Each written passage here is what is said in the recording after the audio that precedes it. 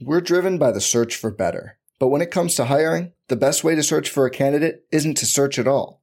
Don't search, match with Indeed. Indeed is your matching and hiring platform with over 350 million global monthly visitors, according to Indeed data, and a matching engine that helps you find quality candidates fast. Leveraging over 140 million qualifications and preferences every day, Indeed's matching engine is constantly learning from your preferences. Join more than 3.5 million businesses worldwide that use Indeed to hire great talent fast. And listeners of this show will get a $75 sponsored job credit to get your jobs more visibility at Indeed.com/Blue Wire. Just go to Indeed.com/Blue Wire right now and support our show by saying you heard about Indeed on this podcast. Indeed.com/Blue Wire. Terms and conditions apply. Need to hire? You need Indeed. This podcast episode is brought to you by Coors Light. These days, everything is go, go, go. It's nonstop hustle all the time. Work, friends, family, expect you to be on 24/7. Well, sometimes you just need to reach for a Coors Light because it's made to chill. Coors Light is cold lagered, cold filtered, and cold packaged. It's as crisp and refreshing as the Colorado Rockies. It is literally made to chill. Coors Light is the one I choose when I need to unwind. So when you want to hit reset, reach for the beer that's made to chill. Get Coors Light in the new look delivered straight to your door with Drizzly or Instacart. Celebrate responsibly. Coors Brewing Company, Golden, Colorado. Support for this podcast comes from Wild Turkey Kentucky Straight Bourbon Whiskey. Let's tune in to their one-on-one with Jamal, a real bartender from Old Fourth Ward in Atlanta. I really get into the backstory of whatever I'm pouring, out of respect. There are literally years of experience behind these bottles. Wild Turkey, same recipe since 1942. If you want a true classic, this is what you want to order. Wild Turkey. Wild Turkey Distilling Company, Lawrenceburg, Kentucky. Copyright 2020, Campari American, New York, New York. Never compromise, drink responsibly. Welcome to the Week 7 edition of Talking Yang. Jeff Erickson, Chris Liss here. It's always the international edition unless Liss decides to come back to L.A. We're going to talk a lot about looking forward to Week 7 and less about what happened in Week 6, although that's not even true because the first thing I want to do is rant about something that happened in Week 6. Liss, I've been thinking a lot about the notions of fandom and why are we still fans of our teams? And for you, I think it's easier than it is for me. It's a lot easier for you than it is for me to be a fan of the Giants still. You've been rewarded. You've had Super Bowls. You were born and raised in New York. You have plenty of reason to be a Giants fan. Me, I'm kind of wondering, why on earth am I still a Bengals fan? Let's look at the facts. I mean, we haven't won a playoff game under Marvin Lewis. We didn't even make the playoffs before him for a really long time. We made it to 2 Super Bowls ever where I've had my guts ripped out. You know, you've got one of the cheapest owners in sport, a guy that has a smaller analytics department, smaller scouting department, smaller everything, except for stadium deal. He's got this sweetheart stadium deal. I'm not even in Cincinnati. You know, I never lived in Cincinnati for that matter. I started rooting for the Bengals because my dad grew up in Ohio and was a Bengals fan. He passed it on to me before the Colts were even in Indianapolis. He doesn't even live there. He's not even a Bengals fan anymore. Why am I still a fan? He's not. He's a Kansas City Chiefs fan now. He chose geography, especially because the Bengals didn't reward him. He chose wisely. Yeah. And I'm wondering, why the hell have I stuck with the Bengals? What have they done to earn my fandom? Now, I don't want to be someone that's I just root for my fantasy teams. I can't do that. I need the emotional tie. I need to care. But I'm finding it increasingly difficult to care about the Bengals. And this isn't a tipping point. I guess it might be a tipping point, but it made me reflect at least. You know, rehiring Lewis, you know, for 2 more years minimum. Maybe this is the year they win a playoff game. Maybe not, but probably not. The fact is, it wasn't earned. It was something they were comfortable with. And then, you know, there's an instance happening in the Steelers game this weekend. Third quarter, they did things right at the end of the second half, and at the end of halftime, before halftime. Got the 2-minute drill, scored a pretty easy touchdown, actually. Started the third quarter, they have great field position. They get to the Steelers 40, and on on third and a half yard, they lose a half yard. It's 4th and 1. They punt from the 40, and Marvin Lewis, you know, asked afterward, he goes, "Well, I'd already kind of decided on third down. If we don't make it, we're punting." I mean, are you freaking kidding me? You know, it's not even like he's not even like oh, maybe this is wrong. Maybe I should look at this. Maybe I should think about the percentages here. No, we lost a half a yard. We weren't going to go for it. Because the only option is running in the middle of the pile, of course. That's the only reason. That's the only way you could go for it. No, we didn't. We weren't going to, I'm not going to do it. And there's a good article in The Athletic talking about how infrequently Marvin goes for it on fourth down. There was a year where he went for it a lot. And since then, it's just not happening that much. And I'm frustrated. Yeah, man, I hear you. I think the Giants will welcome you. We have a lot of fans. We're not hurting for fans. I think it would be costly for the Bengals to lose you because they don't. You guys just don't have that many fans. So I'd feel bad for the Bengals, but you do have to earn your fans. I think that. I mean, why are you wedded to them for life? It's right. like if you have a sibling or something that's a terrible person, it's your sibling. You still got to try, right? Because it's and for the record, my brother is awesome. I just want to illustrate. I want to make sure that listen, that's clear. We won't get into the complaints you have about your brother, Jeff, because I know it's not. That's not what this is for. That's not for public consumption. No, it's not. It's not. But no, I mean, you're stuck with your siblings, but you choose your friends, right? So, like, if a friend is horrible, you just stop being friends with them. And the question is your football team more a friend or your family? And is it something you can just say, you know what, I've had enough of this relationship, and I'm moving on. And I do think that, like, if the Giants had traded Odell Beckham this offseason, I was ready to move on because, we've gone into it. But, John Mara he's just a tool. He's just the second generation. He did nothing. He's just inherited the ownership, and he's just faking it. He doesn't know what he's doing. And so if they pushed it that far that they took my favorite player and they pushed him out of town, I think I would have just bailed. And this is after 4 years of McAdoo running the offense, 2 years where he's the head coach. I mean, the organization's getting stupid. It's not the Rooneys and the Maras and all these people. It's not the good old days. And I'm sure there was corruption, whatever. But those guys at least built the league. There was a sense of like these guys were ingenious in the product that they built. And their errors to me are just, it's not the same level of person. So I really do think, people should move on. And I understand why you don't want to just be a fantasy fan or just whatever team you've bet on, that there's something nice about having a team to root for. But I think you're just going to have a hard time adopting another one because, you just have a lot of neurons in your brain are connected to the laundry, the stripes on the helmet and the uniform colors and the players that you've rooted for a while. So, I mean, I think you could do it.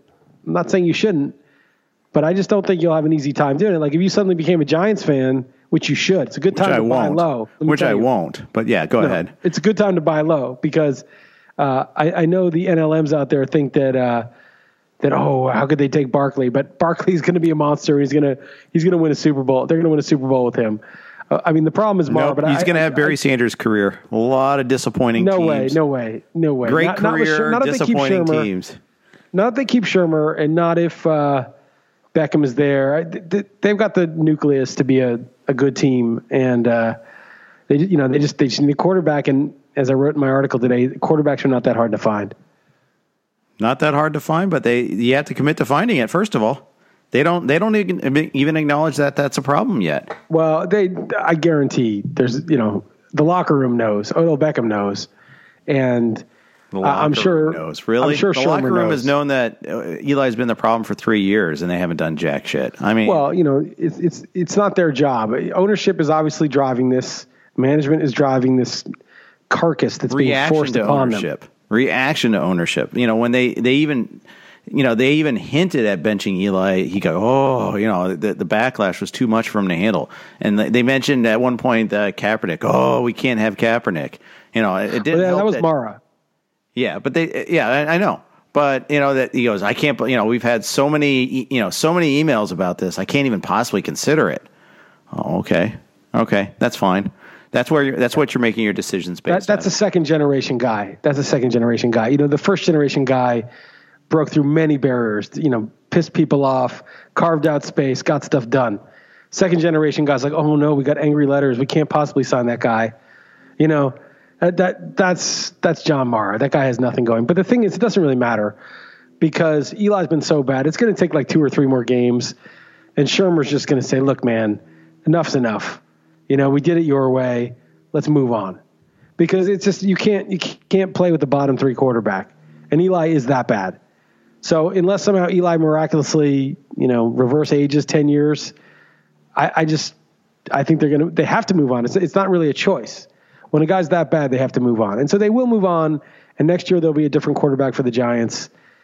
And hopefully they get lucky or do something smart. Like I think actually Shermer's smart. I don't know about Gettleman. He seems like kind of an idiot, but I think they, it's not rocket science what to do. Either pick a really good quarterback in the draft or make a smart signing or trade for someone cheap and wait for the next one.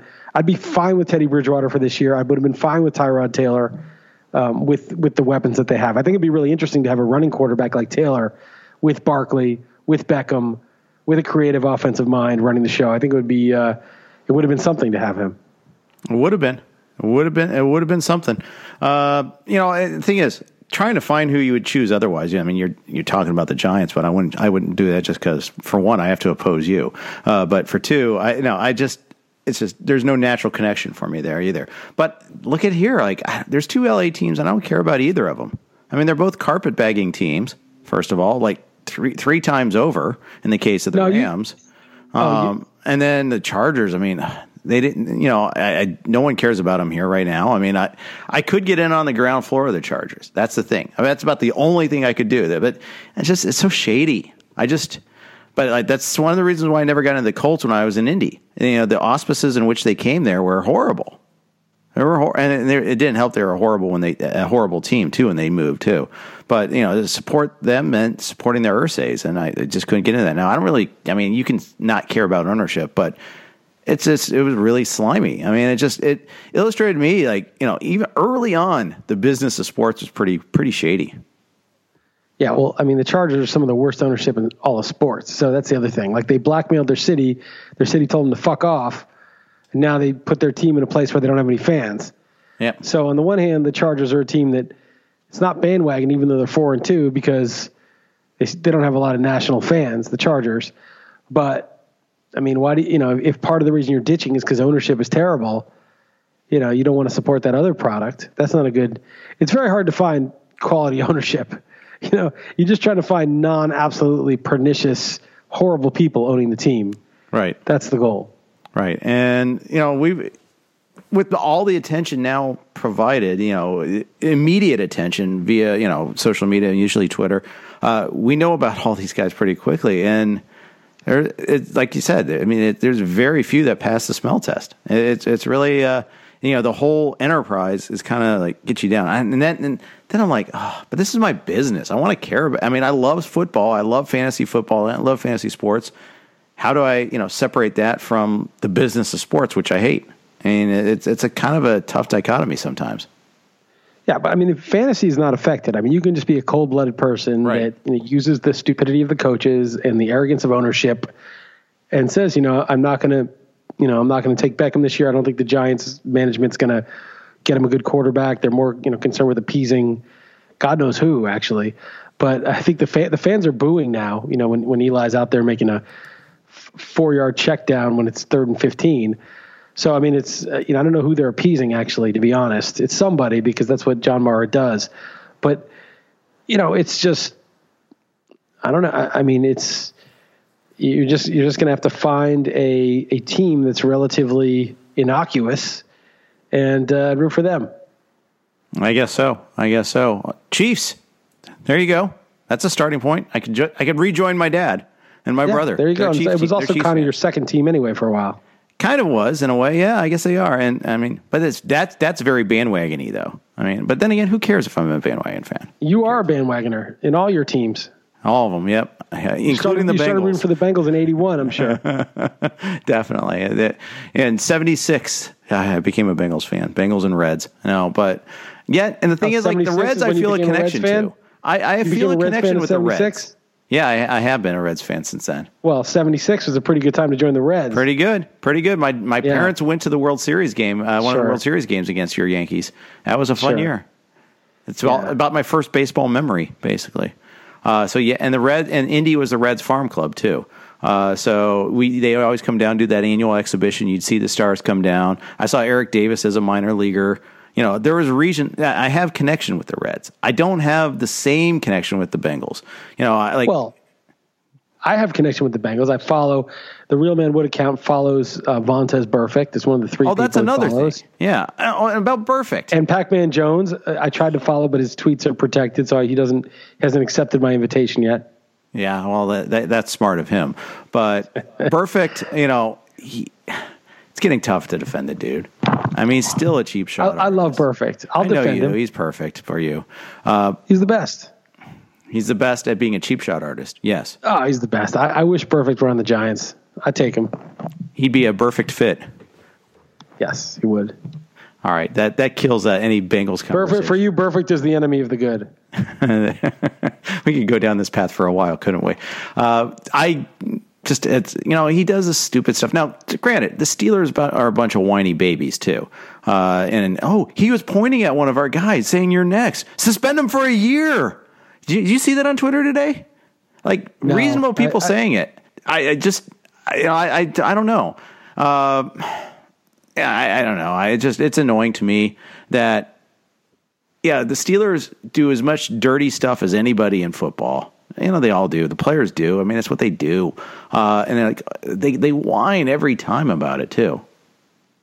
Yeah, I don't like the Steelers. Yeah. Anyways, unless I bet them against the spread, then I love them.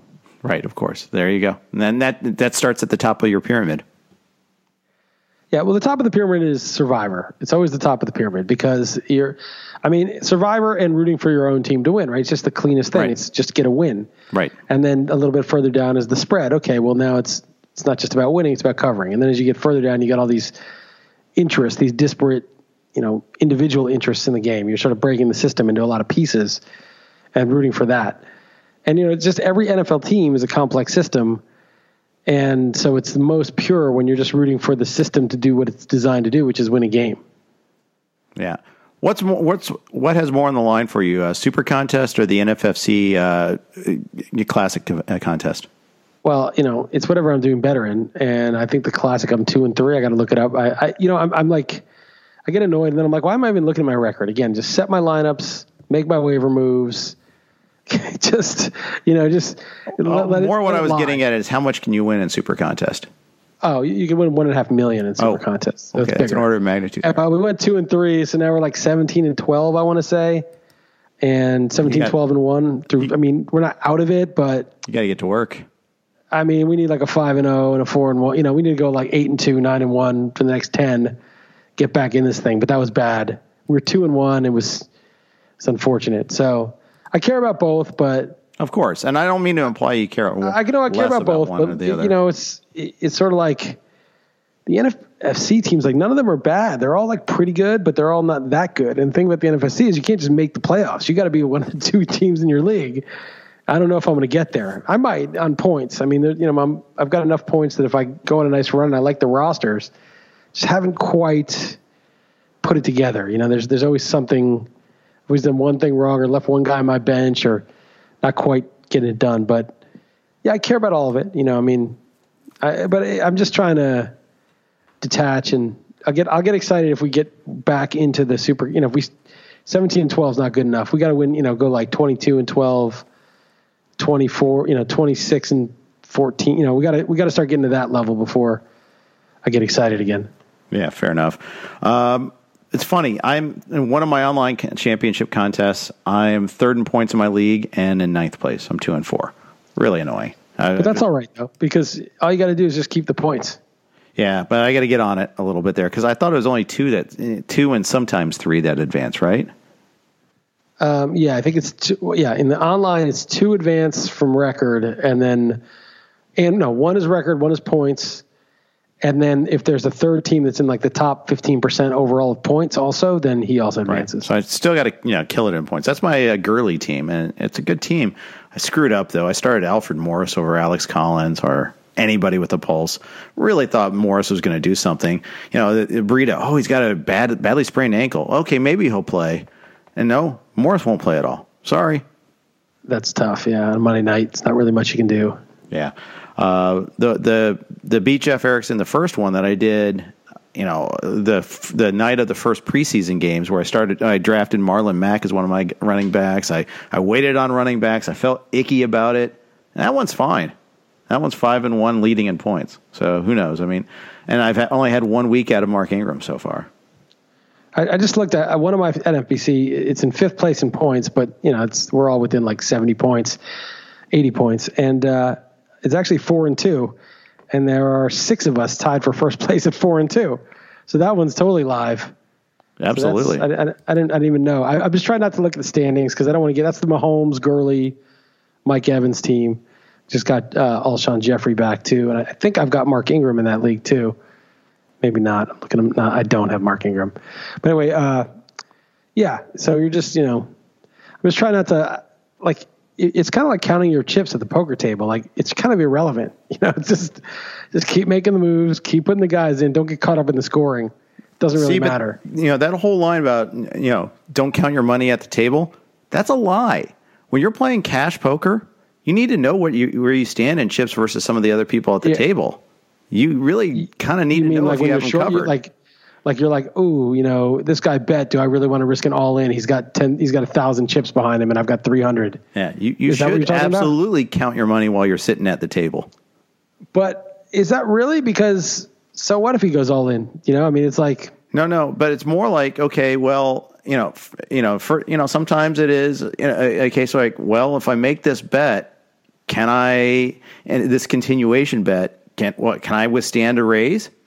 What's my play after that? You need to know where you stand, kind of chips relative to the other players, relative to the pot. You absolutely need to know where you are. Well, I think you need to know, you need to know how much money you have left, I guess, relative to the pot and relative to people putting you in. But you don't really need to do your P&L at the table. No, so like, but you are counting your chips. Fought in a couple times, you won some. You don't need to make that accounting until you're done. That is true. You do need to know just for sort of for strategic purposes, like right.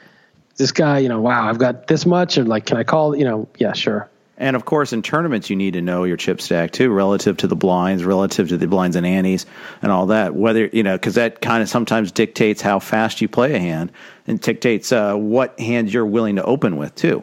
If you're sitting there with 10 big blinds, you're not opening up with 7-5 suited. Yeah. You might because you're you, but I would maybe do it. Yeah. But no, I hear you. Time to do a little business here. This podcast and all throughout the month and all the RotoWire podcasts are sponsored by the folks at Fantasy Draft. Appreciate them for stepping up and doing that. Some of the features they want to highlight this week is that they want to point out, as always, they have super flexible lineups. For NFL, there's no kicker, and you can draft 4 running backs if you want. In the NBA, and remember, the NBA starts Tuesday night, which is about tonight when we're launching this here. Lineups are even more flexible. You want 5 guards and 2 centers? No problem. They can do that. I do like that, actually, because sometimes you like, I hate being locked in. Okay, I can only use this one center. Now, a lot of guys have multiple positions, but a lot of time, not in DFS, they don't. So you have to kind of make that hard decision whether or not you really like 2 centers. Oh, can't use them. In Fantasy Draft, you can. $100,000 run and gun weekly feature is this week. It's a $25 buy-in. It's a GPP. They also have the $500,000 Fantasy Draft Championship. $100,000 goes to first, and there are weekly qualifiers happening right now. It's a Week 16 final. Rake free, a head-to-head contest for under $200, or half the rake for the other guys for the rest. So that means if you and a friend both enter a $100 head-to-head contest, the winner gets $200. Fantasy Draft takes no fees. Finally, there's a free $4 GPP ticket with your initial deposit at fantasydraft.com. Just sign up with the referrer code RotoWire. Fantasydraft.com, referrer code RotoWire. Starting to look ahead to Week 7, Chris, and because instead of just kind of reviewing what happened in Week 6, we've kind of done that already, and other podcasts have also done that already. Let's start to look ahead. The thing that stood out to me the most, the one that I'm going to have a hard time making decisions about is this Saints-Ravens game. I'm doing the value meter right now.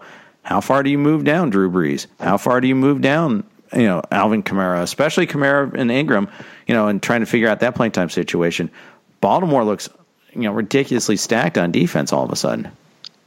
Yeah, I wouldn't overstate that. I mean, I don't know, the Bengals move the ball against them, and I think, Jimmy Smith is back. That helps, but the Saints will have a good plan of attack, and I don't know that Kamara can easily be stopped the way they use him, and the offensive line is good in New Orleans, and I think they'll run it a decent amount. I don't think they're going to want to, on the road outside the dome, sort of throw into the strength of them. I mean, they'll throw to Michael Thomas and mix it up. Maybe they'll take a deep shot, Traquan Smith or Ted Ginn. Is Ted Ginn still hurt? We'll find out with the practice reports. Whoever it is that's running the shot, but they'll mix it up. I mean, I still got to decide. It's Saints plus 2.5, so they're not getting the full. They're not getting the full 3, so they're considered slightly better than the Ravens. Might take the Ravens, but Saints defense has played better the last couple of weeks too. So they have. And that's the one thing against the Giants, and then of course on that Monday night game, man, the Redskins just didn't show up in that game at all. But the Redskins offense is kind of garbage. I mean, Alex Smith had like 4.5 yards per attempt against the Panthers too. There's just something. Yeah, there was a lot of mistakes made by the Panthers to put the Redskins in good position. That's for sure. Yeah, they didn't do anything the last couple of weeks. So that Redskins offense, they just really need playmakers, and they don't have them.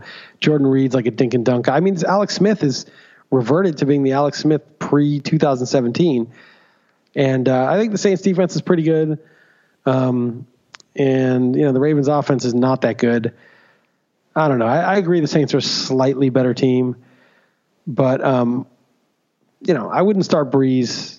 I wouldn't be eager to start Breeze over guy. I would start, for instance, I'd start Jameis Winston against the Browns over him. I'd definitely start Goff at San Francisco over him. So most of the QBs that you would ask, I would probably start over. What's interesting is Trubisky against New England. Would you start Trubisky at home against New England, or would you start Breeze at Baltimore? Well, let's consult. I have done my rankings there. I do have Breeze over Trubisky. I have Trubisky at 17, and I might be too low. I don't know. I might revisit Maybe not. that. I have Breeze at 12, though, so I don't have him really that high. Breeze versus Phillip Rivers this week. And Rivers is against Tennessee in London. Super early game. Yeah. That's tough. It's just Tennessee is low scoring and ugly usually too. They are. So you don't have to do a lot. They drag you into the muck. And then it could be muddy and rainy there, and they're going to be out of sorts, everybody, because it's the trip to London. Los Angeles to London is a long way. So I don't know. I probably Cleveland to Los Angeles to London too, for that matter. Right. They were on the road, and then that's a lot of traveling. I think I would take the Titans with the spread now that you just mentioned that. Well, that's why I'm here to help you. Thanks. I watch it be a horrible pick. No, I'll use it in the super contest. No big deal. Whatever the nutless monkey comes up with is going to be worse. So I might have to make my picks. I can't wait to hear a real man Wood this week. Just hearing you go after Dalton. What's funny is I was the one who wanted us to take Washington, and he's like, "Okay, that Washington pick's on you." Yep. So thank God I took Washington. Right. Breeze or Deshaun Watson this week? Watson's against the Jaguars at Jacksonville. In Jacksonville. I would probably take Breeze. I'm definitely taking Breeze, but let's go one above. I think Jacksonville may just he may be injured by halftime. He very well could be. I mean, he got hit 11 times last week against the Bills. Bills quietly actually have a pretty decent defense, I think. Just their offense is so sad. It's really sad. I kind of wonder, by the time you hear this podcast, we might know, is Nathan Peterman or Derek Anderson going to get the start? Derek Anderson off the street might be better than Peterman. I would say so. Yeah. You off the street might be better than Peterman. I would do my best. I think I'm probably not as good as he is. Well, if you could get that fastball up to 70 miles an hour, I think you could do it. Yeah, I could definitely throw, some of the short screens not, better than Eli. Eli's always throwing at their feet. I'm pretty sure I could throw a nicer ball than Eli. And I could throw a short pass to Odell Beckham that doesn't have to jump, that's not over his head. But I'm not as good as Peterman, but definitely better than Eli at this point. Okay, that's your standard. Andrew Luck versus those same Bills or Drew Brees? In Indy. Yeah, I'd probably go Brees. I don't know. Is Hilton going to be back? Do we know whether Hilton's going to be back? I think that's kind of big. Yeah, I think it is big too. With no Hilton, I'd probably move him down. Right now, I've got him. I mean, the thing is, Luck's receivers were, he threw 3 interceptions, but not all of those were his fault. There was a couple like deflections off hands sort of thing. Yeah, the touchdown, the pick six was to start the deflected. game. Yeah, that's a hell of a way to start the game. I know one late was definitely his fault. He just didn't see the receiver. The defender in coverage, just didn't read the coverage. All right, one more of these and then we'll move on. We'll get off this topic. Cam Newton or Breeze? Cam Newton's at Philly. Hasn't done a whole lot throwing the ball this year. I'd go Newton. I think Newton is just so dangerous to put up a monster number. And, I was just reading this article on The Ringer. I forget who the author was. I think P&L linked to it on Twitter. And it's pretty good. And they said the NFL's tried to have closer games and higher scoring games. And they've gotten both, and their ratings have gone up as a result. And so it's like it's just like very unpredictable because there's like more parity. There's not as big of a disparity between the teams. And there's just the way I don't know if it's like the way the rule changes, the way they're calling the game or whatever's going on, but it's like this crazy volatile 1 week, one team's great. The next team, week another team's great. And there's these massive outputs, like Dallas scores 40 against Jacksonville last week. And so I think that, defenses are less reliable. There's only a few teams that even bother to have a legitimate defense that you're even worried about anymore. So I don't know. Yeah. It's a good question. So I don't know. That is tough to solve. Let me ask you another one. We look at matchups a lot. The two weakest defense, at the two teams I looked at immediately to see who they're playing are Atlanta and Tampa Bay. Now, Tampa Bay fired their defensive coordinator. Maybe they'll change. Maybe they'll be better eventually. I doubt it. But this week, Atlanta is hosting your Giants, Eliability, Ole Eliable. And Tampa Bay is hosting Baker Mayfield, and their utter lack of receivers. How much do you play on the matchups versus the personnel? Yeah, it's a tough call because, both are great matchups and both. Eli, he can't get it done here. This is just Eli has great personnel. Mayfield's actually good, but he has nobody to throw to. I guess I would start. I don't know. I think Barkley may have a huge game, but a lot of it will be like a short pass that he takes a long way, and then Eli's going to get credit for that.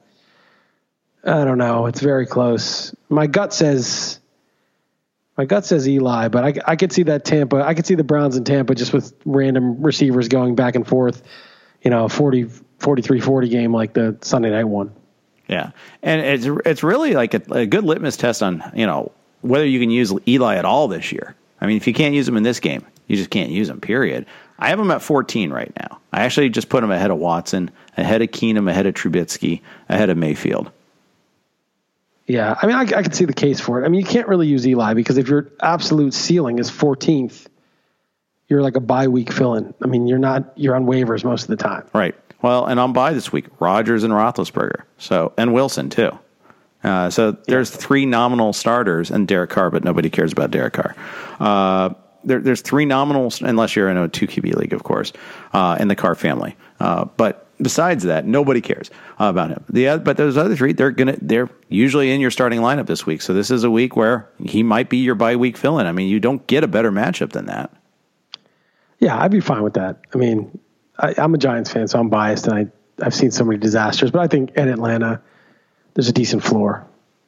Yeah. I'm trying to think who might be a better bye week fill-in, and I can't find one this way. It's him or Mayfield, basically. And Mayfield has no. I like Mayfield. Yeah. Mayfield's just such a better player, and there's just no way they're going to drop as many passes as they did last week. And I think Landry, he doesn't seem to be hurt. No one's blaming it on his injury. Should get some more. Njoku seems like he's here to stay. And they just need somebody else, whether it's Callaway or everyone else got hurt. Even that guy like Damian Ratley, who I'd never heard of. Yeah, he got banged up at the end of the game. He's hurt too. Yeah. Rashard Higgins is hurt. They're all hurt. Yeah. I love how you got the Willies and he immediately went on the IR. Oh, yeah. With a practice injury, fractured collarbone. I feel bad for him. I don't love it, but yeah. Their three scrubs got hurt even. They got rid of Gordon. Think about their receiver depth. They had Gordon and Coleman on the opening day roster or the preseason roster. Got rid of those two. Then they lost three more guys. So they've lost 5 guys since the summer on the receiving core. And Landry's playing hurt. Maybe he's not officially hurt, but he did get hurt earlier. And you got Landry, Callaway, who could be arrested any moment. Or not arrested, but suspended. And Njoku. That's like it. That's all they got. Yep. And Njoku got the first catch of the game, first play of the game. They hit him with a good pass. Same later in that series, they hit him, and then they kind of forgot about him, or at least they changed the coverage. But he even had Derwin James on him, and he was open a couple of times. But yeah, that game was a sad rewatch. That was a really tough one to watch, just because the receivers were so bad. Callaway should have come up with this one. It would have been a hard catch, but Baker Mayfield threw a good deep ball on one of those like kind of crossing routes across, and just kind of short-armed it a little bit. And I know later on he had a real alligator arm one, which is ironic because he went to Florida. But, he really did not impress me at all. I just don't think he makes the tough catches, and that's kind of tough. But yeah, against the Bucs, you would think that this is a great opportunity, but it's going to be hard to commit. They did finally use Duke Johnson more. Duke Johnson had 4 catches for like 75 yards, and he every time he touches the ball, he looks good. And but so does Nick Chubb. Hyde looks pretty good too. It's not like I can have this, it's not like the Packers where Jamal Williams is clearly an inferior option to Aaron Jones. That's not the case in Cleveland. All 3 backs are good. Yeah. I just have so little faith in Hugh Jackson. I just think he's just in over his head. Like, it's just not a credible situation. And I'm not sure why. I'm not sure why they stuck with him after he went 0-16. Because they dug in. They fired the GM, so they had to make the point that it was the GM's fault, not the coach's fault. Now, and after another lost year, then they'll move on probably. You got to figure this has got to be it for him. You're like, oh, you went 0-16 with this coach? I went 6-10 with them. I'm 6 games better than that GM. Right. Even though, like, that previous GM laid the groundwork by bringing in all this talent. Of course. But, yeah, of course. So, yeah, that's just ugly there. So that's enough Cleveland talk for one podcast that anyone can stomach. Let's get our other bit of business done here. We have another sponsor. We want to thank Jockalytics for sponsoring us.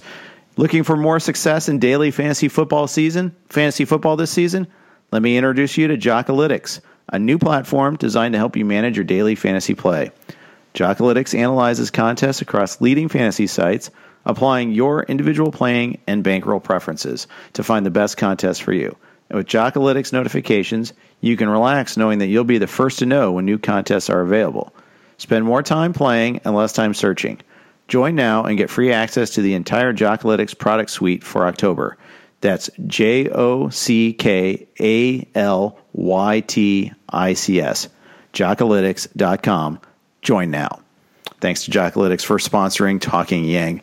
All right, Chris, let's look at a couple other games for this upcoming week, and then let's muse on anything we else want to that we want to cover here.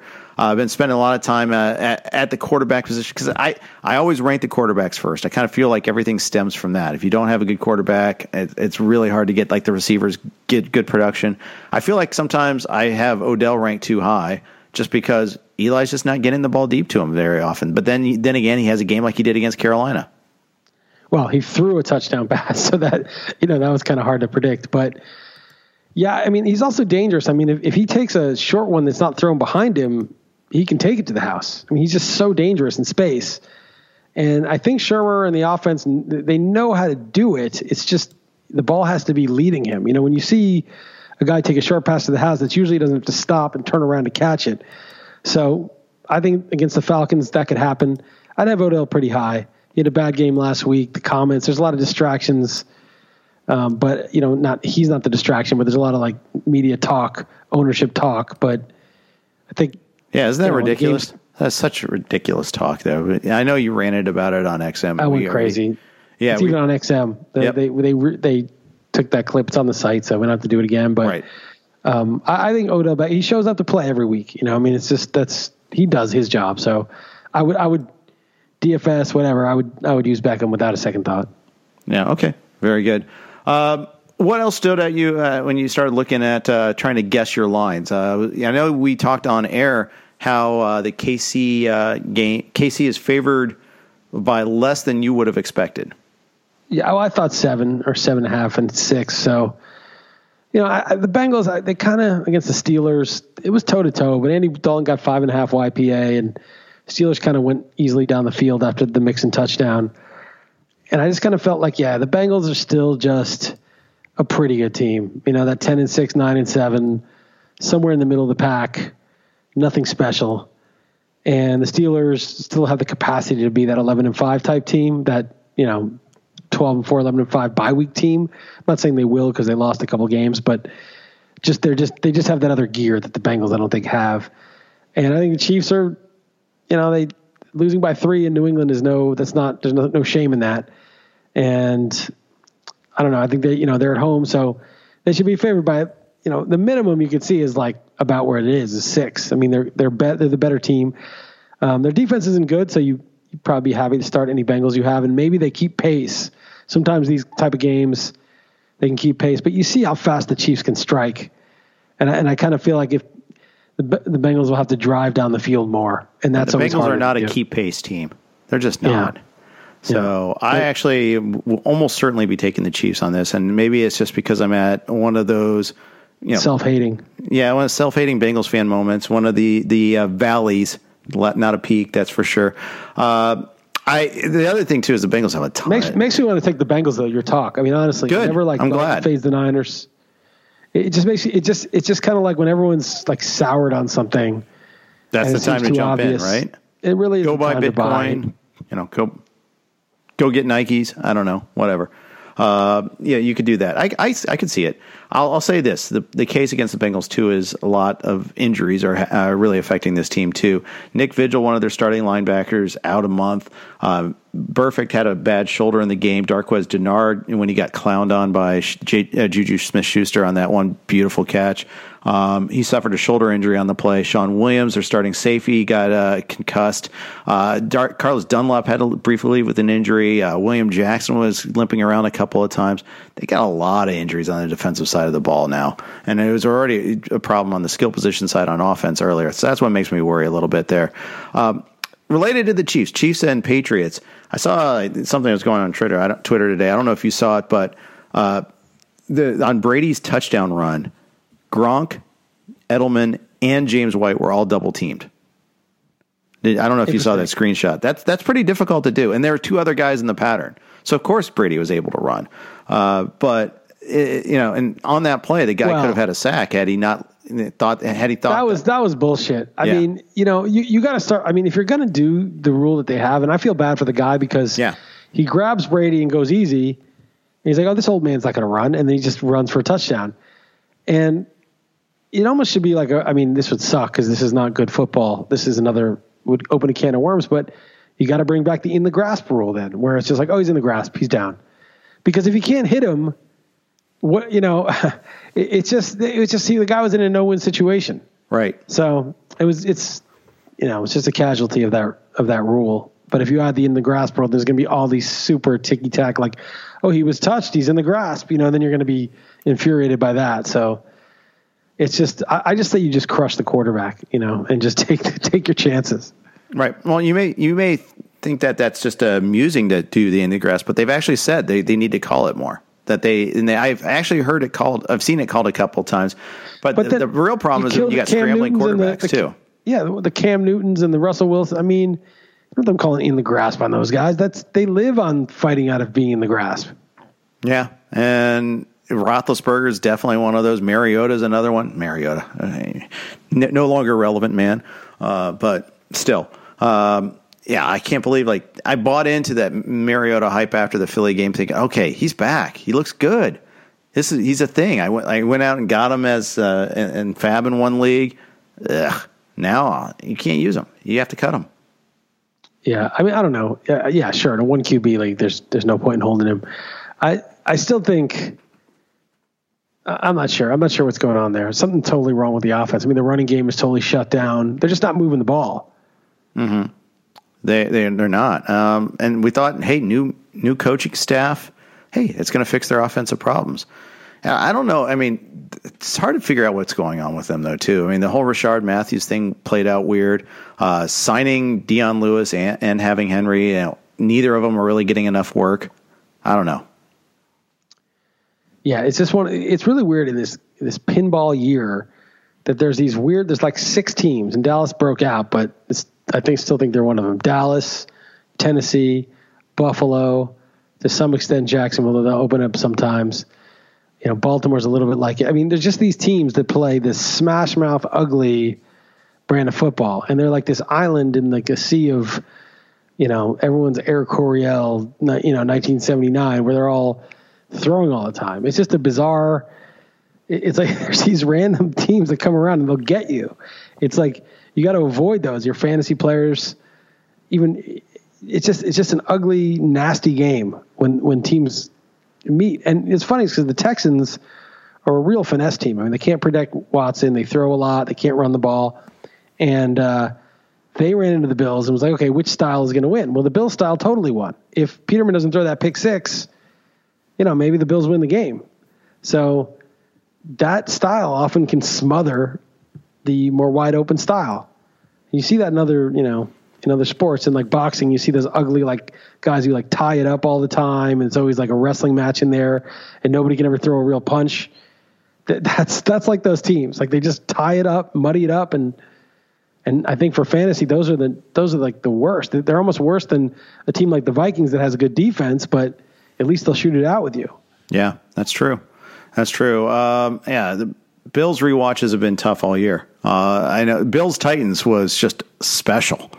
I mean, it was as bad as it gets. I mean, both teams are muddy uppers. So that was really bad. And of course it played out like it did, 13-12. Yeah, no, it's a very strange year where there can be totals that are, 55, 59 it was 59 in the Pats Chiefs game, and it was 83 was the total in real life. So you just crush the over on that. But there's like a handful of games that are like below 20, that almost the total needs to be like 32 or something crazy like that. And then you just have a much more broad spectrum of totals. You do. I think it was kind of a mistake by me to jump to the tasty steak and dessert of my rewatches first. Rewatch the Rams, rewatch the Patriots and Chiefs first, and then go down to these awful games afterward. I mean, there's others to look forward to. I still haven't rewatched Falcons Bucks. I did see that last play, and that was amazing. But that's still on my list of things to finish to rewatch. But it does I got this stinky game still left. This one's still left. I don't know if I want to get through this, but you got to. You got to make sure if you're going to do that, if you have this process, you have to do it. Well, it's good that you're doing that. I watch all the standalone games on the, in their entirety on the rewind. And I really enjoy it because I don't know the outcome, right? Like I've woken up, I don't check anything, and I'm really curious to see what's going to happen. It's a lot harder to do it, even though they're short. There's 15 of them or whatever every week, and the outcome. What's going to happen. It's not as fun. Yeah, one thing is I watch the standalone games just because they're on, and I watch my Bengals, so that usually leaves that takes care of 4 games, and then in a week like this, and then this past week there's 11 others, so they're 40 minutes basically. So that's 440 more minutes of stuff there where I have to kind of figure out how it what am I going to miss? But you got to do it in case you see something, and you do see stuff every once in a while. You see that Dolphin a couple weeks ago when the Dolphins went 3-0, the Dolphins Raiders game, you could really see what a fraud the Dolphins were. That 3-0 was so fraudulent. But just rewatching and just look how little they were able to get done except for a couple of fluke plays, and how much the Raiders were the better team for most of that day. Of course, the Raiders have since fallen into an abyss, but that's okay. But you catch things like that every once in a while. Yeah, the other thing I read in this article that's interesting is they said that because of the new practice rules, the collective bargaining agreement mandated totally limited practice rules and preseason's limited. And one GM or coach was asked, what do you think of your team through the first 3 games? And he's like, you mean the preseason? And that basically the first 3 games are just, they still don't really know what's going on yet because they've been so limited of what they're allowed to do. And so. But that's ridiculous because they have training camp 2 months before the start of the season. They have four preseason games. They can't practice that many hours. They can't do the 2 days anymore. There's a whole bunch of things they can't do on the field now based on the agreement. So you may have a lot of this is where not being a coach or being right there limits me in my analysis, but I think that strains credulity a little bit.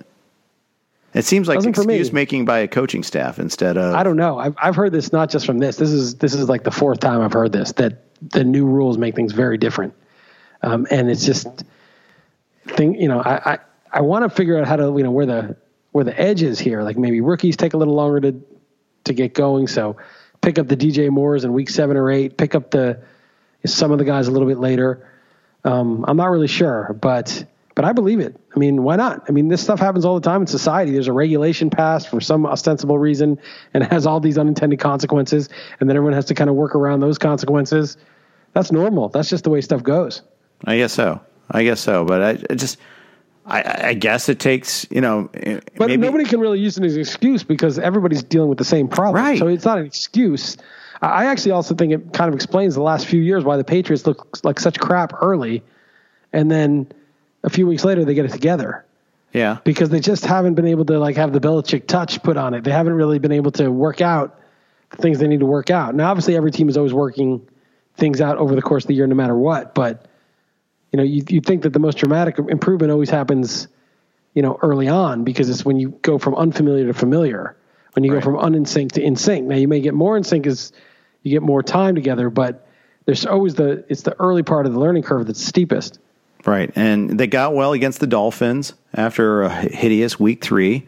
Obviously, their offense is just fine. Their defense kind of, I don't know. I mean, they got to their pass rush got to Mahomes a little bit, but Mahomes made 2 mistakes in that game. But let's face it, they put up a 40-burger on them, and at the end they were just holding on for dear life. The Chiefs did pretty much everything they wanted in the second half. I don't really agree with that. I mean, the Chiefs came back, but one was a 67-yard touchdown to Hunt. One was a 75-yarder to Hill. The Patriots were driving. They were just in rhythm, just crushing, bludgeoning them the whole time. And the Chiefs, they were struggling a little bit, but they just made these massive plays, converted some crazy third downs. It's fine when you do it. You hung up 40 points, but I felt like the Patriots were the better team in that game. Not necessarily, if it were an Arrowhead or if it were. That's fair. I mean, they were ahead almost the entirety of the game. But by the way, picking the Patriots to cover 3.5 was fun on that one too. I loved getting the Chiefs there. That was awesome. Someone's like, they should have let Gronk score the touchdown there. I'm like, no, they're not. Are you crazy? How are they going to cover that? Yeah, all right. I know you were like, no, don't do that. Don't do that. But yeah, the whole too soon thing bugs me a lot of times because yes, there are times inside of 2 minutes or whatever. Yes, when you only need a field goal, you take your time a little bit more. But I don't think you ever assume a touchdown. When you're down 7, you just score. If you're up 2, Tyreek Hill should stop at the 1 yard line and they should kneel on it a few times. And, no. If you're down 2. If you're down 2, yeah. I'm talking about but I'm talking about down 7. Oh, they scored too soon. They let him get the ball back. Well, you have to score a touchdown to tie, period. You just have to do it. Yeah, but you know what? It's very hard. I mean, it's too much to ask of the players, but against the Patriots in a 40-40 game, I actually think stopping at the 1 was probably the better EV play. I think they'd have more chance of winning if they could have run 2 plays with running clock to get in than by scoring, because it was almost a certainty that the Patriots are going to get a field goal out of that. And it's it's asking a lot to say, oh, Tyreek Hill stop at the half-yard line and just let us kneel on it twice and then start, our EV will be better with 2 plays to get half a yard rather than, the Patriots get the ball in a tie game. But that's a tough thing to do, and it's splitting hairs. And I think for the most part, you're right. For the most part, you just score. This is a very particular situation where look who the other team is and look how many points have been scored. That's right. All right. Anything else to add for this week, Chris? No, I'll add one thing. I think I made the Rams 8.5-point favorites in San Francisco. I thought it would be 7.5, 8, and it's 10. It was actually 10.5 at one point, and that is a big line on the road. I'm not saying that means it's wrong. I'm just saying it was one that took me by surprise. Yeah, I was a little surprised by that too. And again, maybe recency bias is playing in our head a little bit there because hey, the Niners looked pretty good on Monday night on the road, and now they're going home, but. This is the same home where they lost to the Cardinals, and they lost pretty convincingly. So, and now the Rams, who are much better than the Cardinals, are coming in. So I guess I could see it that way.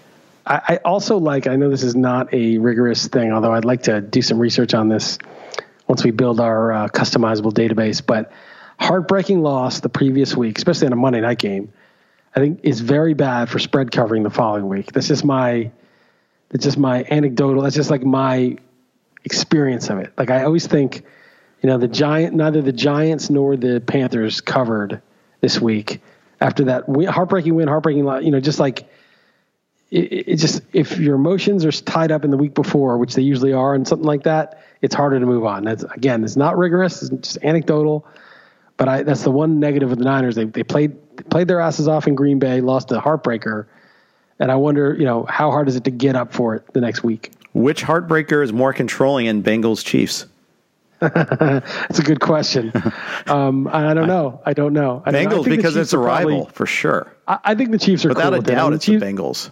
Yeah, it's the Bengals. And the Chiefs are cool. I mean, they're 5-1. They went into Foxborough and were 50-50 with the Patriots. No, which just basically says, oh, yeah, we're right there. If we need to, for the Super Bowl, we could win here. They're not – I think they're disappointed they lost, but I don't think they left heartbroken. Plus, they were underdogs. So, yeah, Bengals definitely worse.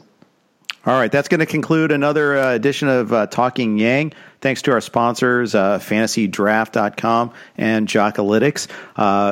To subscribe to RotoWire, if you're listening to this podcast and you don't already subscribe to RotoWire, you can get a free 10-day trial. Go to rotowire.com/pod. You can follow Liss on Twitter at Chris_Liss. You can follow me on Twitter at Jeff_Erickson. And subscribe to RotoWire. Otherwise, thanks again for listening to Talking Yang.